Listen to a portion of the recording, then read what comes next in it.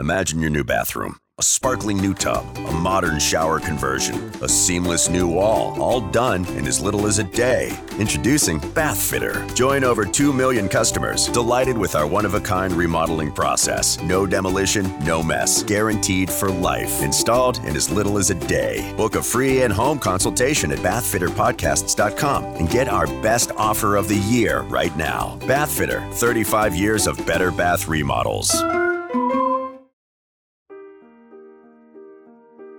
Welcome to the New Heights Show on Education. I'm Pamela Clark, founder and director of the New Heights Educational Group, and I'm here with David Smith, the founder of Silicon Valley High School, who has helped us get these podcasts produced and delivered to you.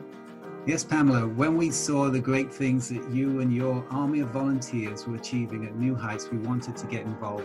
We're happy to work with you to leverage the internet and make quality education accessible and affordable to everyone, everywhere. Thank you, David. We appreciate Silicon Valley High School helping us to get these podcasts out to the hundreds of thousands of listeners from all over the world. So I hope you enjoy the show. Good evening. Last week you got me and my daughter, Alexa Lowery, since I broadcasted from Los Angeles, where she lives. I have to thank her. She's a natural, and also, our listener numbers were very high last week. So thanks to Alexa. Tonight you just had me, but we have a very hot subject. Right now, you might be struggling through your classes or even failing them. You might be worried that you may not finish high school. There might have even been a thought that you may not be smart enough. Well, the New Heights Educational Group begs to differ. We not only think you are smart enough, but with our help, you will complete your high school diploma. The New Heights Educational Group strives to improve your academic success through its tutoring services. To learn more, please visit newheightseducation.org and contact us. New Heights Educational Group, educational resources to help reach your goals. Self-esteem changes who you are. This is very true. Self-esteem has been a buzzword for parents and teachers and psychologists since the 1970s. It affects our entire existence. To clarify the difference between self-confidence and self-esteem, self-confidence is confidence in your strengths and abilities. For example, you know you're a good swimmer because it's easy for you to swim fast. You usually win at swim meets, and this is a skill that you rely on. So this you can have self-confidence in. Self-esteem is a little bit different. This is valuing your own self-worth. It's your overall opinion of yourself. See, parents are encouraged to build self-esteem in our children so they can grow up to be happy and productive adults. Educators believe self-esteem is a key to academic success. As adults, we go to motivational seminars and job coaches and mentors and online webinars and websites to find nuggets of information to help keep us lifted up. We are esteem-seeking missiles. So I want to start by giving you 4 side effects of low self-esteem, and then we'll talk about the flip side of that when there's too much self-esteem. So first of all, a lack of self-esteem can lead to depression. Did you know that in the U.S., anxiety disorders affect 40 million adults ages 18 and older? That's 18% of the population. And statistics show that depression is being diagnosed in an alarmingly increasing rate. What about depression in our youth? Expert thinking used to be that only adults could get depression. Now we know that even a young child can have depression.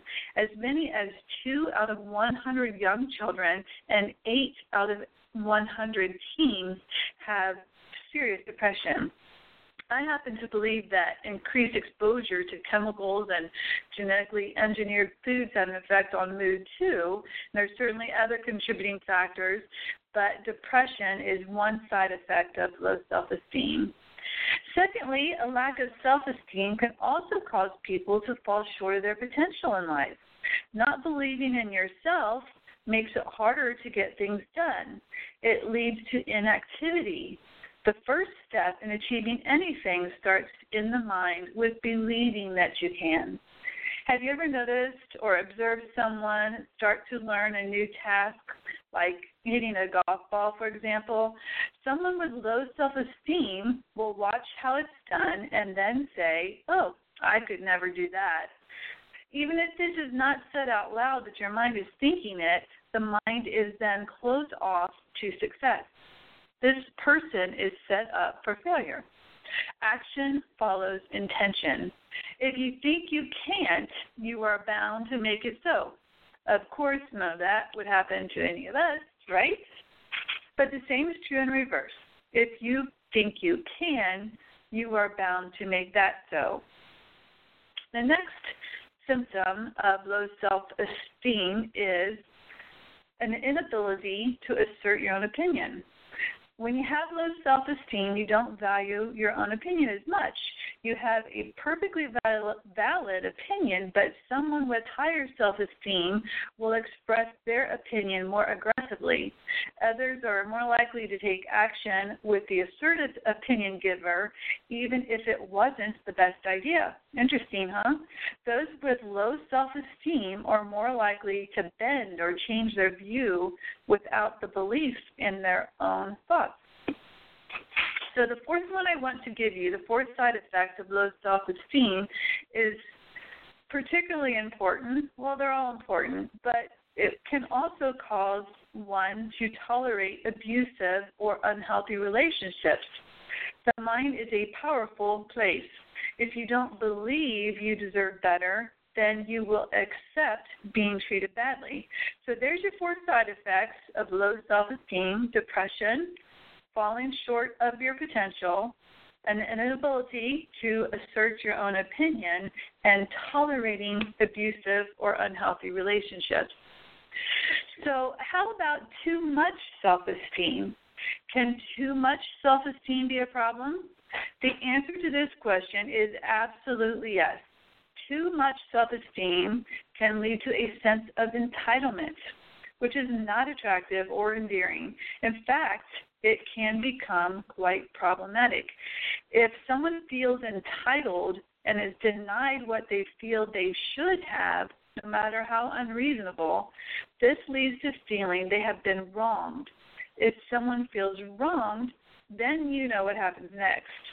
There's anger and stubbornness and unwillingness to cooperate. A child who feels entitled gives their parents a very thankless job. The same applies at school and in the workplace. Feeling entitled takes away appreciation. One of the best feelings in the world is feeling appreciated. Entitled individuals do not have much appreciation to give, and gratitude is a great healer. If you're feeling down, then find something to be grateful for. It's an instant pick-me-up. Entitled individuals have less access to gratitude for healing and happiness.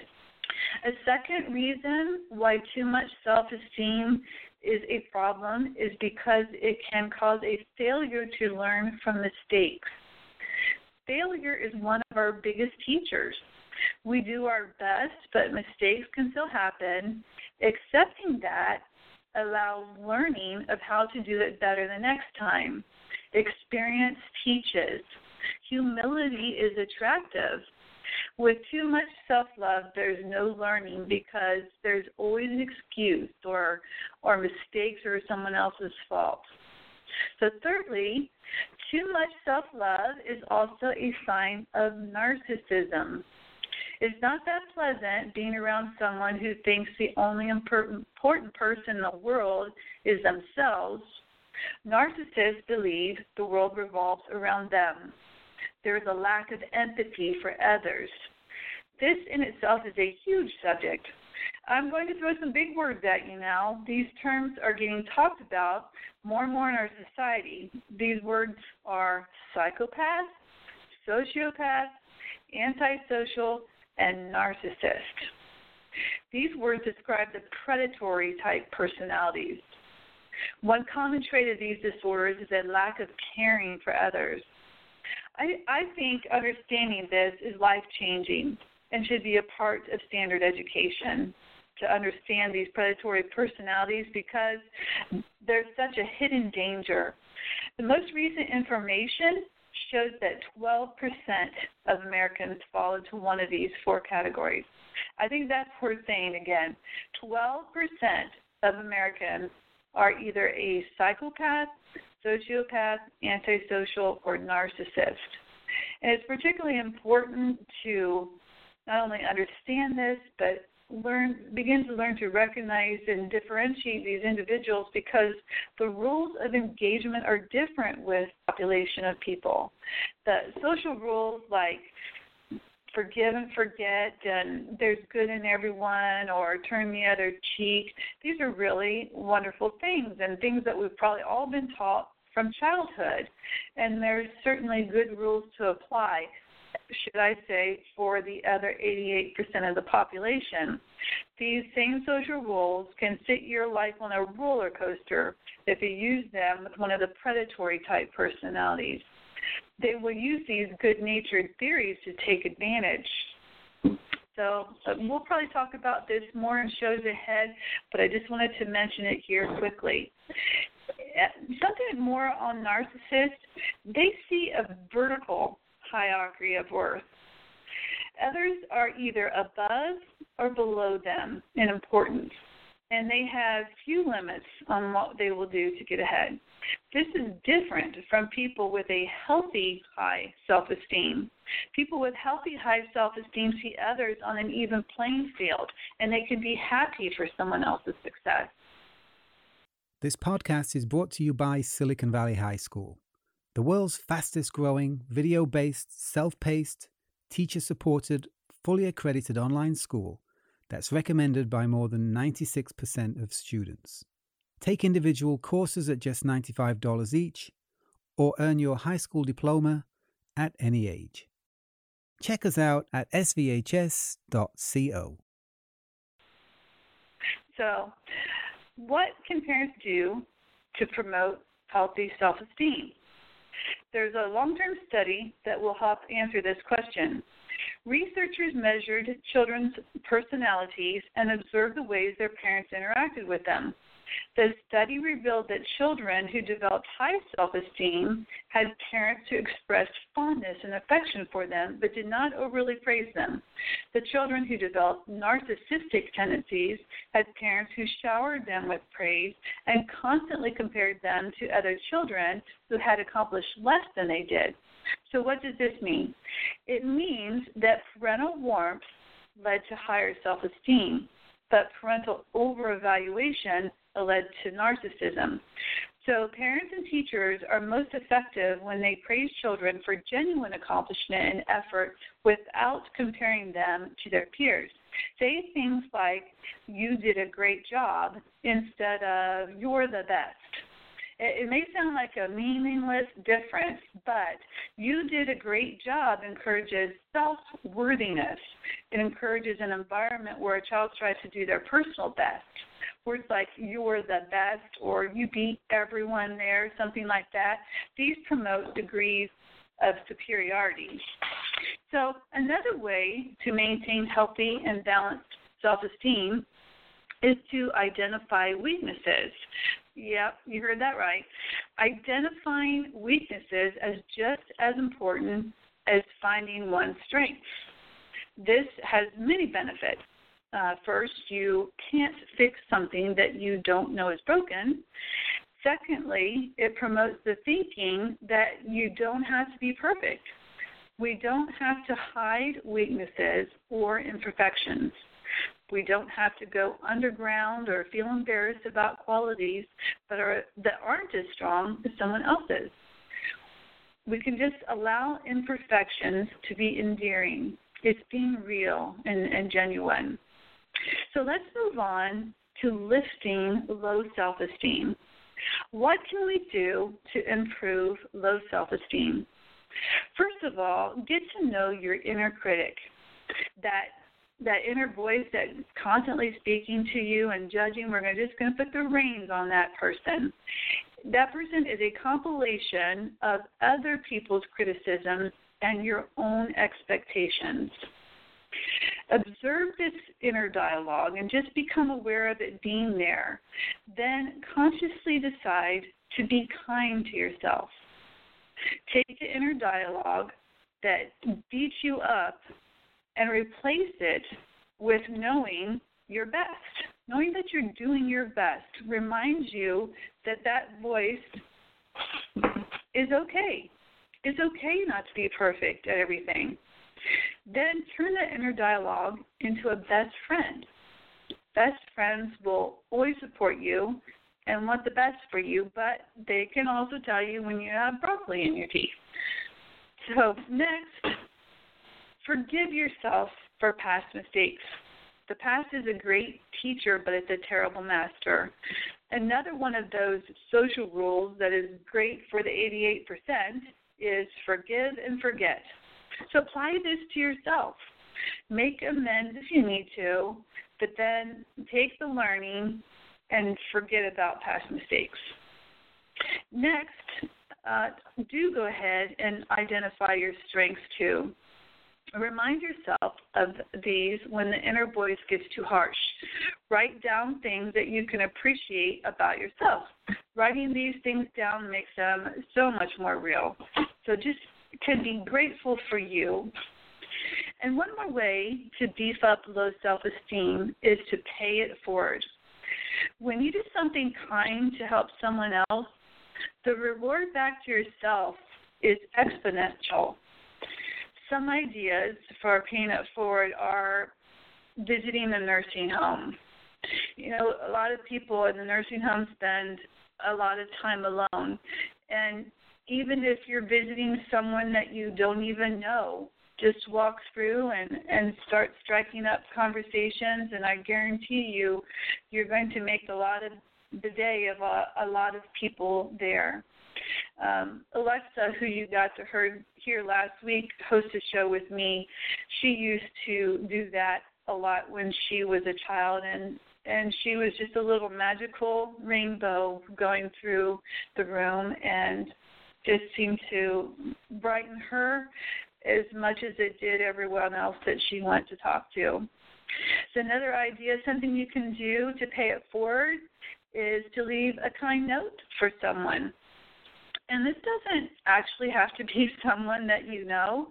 That's nice, obviously, as well, too, to write a note and just leave it in the kitchen in the morning for someone in your family, just thanking them for something kind that they did, or just give an observation that, hey, you really worked hard yesterday and I appreciate it, or thank you for doing the laundry, thank you for taking the trash out, something simple like that. Gosh, it can just go such a long way to making someone's day and making them feel appreciated. Another way to pay it forward is just to call a friend or a family member you haven't spoken to in a long while. If you have a cousin in Germany or a friend that you still feel close to, but you just don't get to talk that often, give that person a call, and I think it will make you both happy. Another way to pay it forward, one more idea, is to just give a genuine compliment. I really think people see through and sense when we try to give a compliment that might be kind of manufactured and forced. But when you notice something, someone might have a nice hairdo that day, or they've done a really good job on something that you've observed them doing, just go ahead and give them a compliment, and I think that'll go a long way too. So that's just a few ideas for building up self-esteem. And self-esteem is a fluctuating thing depending on what's currently happening in your life. So some days you may feel like a 10 on a scale of 1 to 10, and your self-confidence is just soaring and you feel like you could climb Mount Everest. But other days you may struggle to even hit a 6. And that's okay. This is just completely normal. Most of the time, or what actually is normal, is for, say, on a scale of 1 to 10, for self-esteem to hover within the same range. So usually you're maybe a 7 through a 10 or a 6 through an 8 or whatever. It tends to focus within a same typical range. But, when you're at the lower end of your scale or you could be off your scale, just be sure to recognize these times when your self-esteem is low so that you can be more careful. This is not a time to make any major decisions when your self-esteem is low. Because when self-esteem is low, you're much more vulnerable to the bad intentions of other people. It is pretty simple. Just kind of lay low and know that it will pass. Trust that it will pass. Believe in it that it will pass. And recenter yourself with trusted people. And whatever your healthy outlets are, like listening to music or taking walks in the park or sports, or write your thoughts on paper. Just make sure that you take care of you. So since the 70s, we've had a culture concerned with self-esteem. Now in the 21st century, we have to add that self-esteem has its limits. I'm going to give you some homework this week. I won't be able to collect it, of course, but you will still receive the benefits. So here's what I would like for you to do. I'd like for you to write down your strengths and weaknesses. It might take a little time and think about it. You don't have to do all this in just one sitting. You can think about it for a few days, and it's perfectly okay to ask other people their opinion. When I worked in the Chamber of Commerce field, part of my job was to, actually when I was at the Chamber of Commerce Executives Ohio, which is the State Professional Association for Chamber of Commerce Executives, that's a mouthful, but part of my job was to go around to local chambers and help them with their SWOT analysis, their strengths, weaknesses, opportunities, and threats.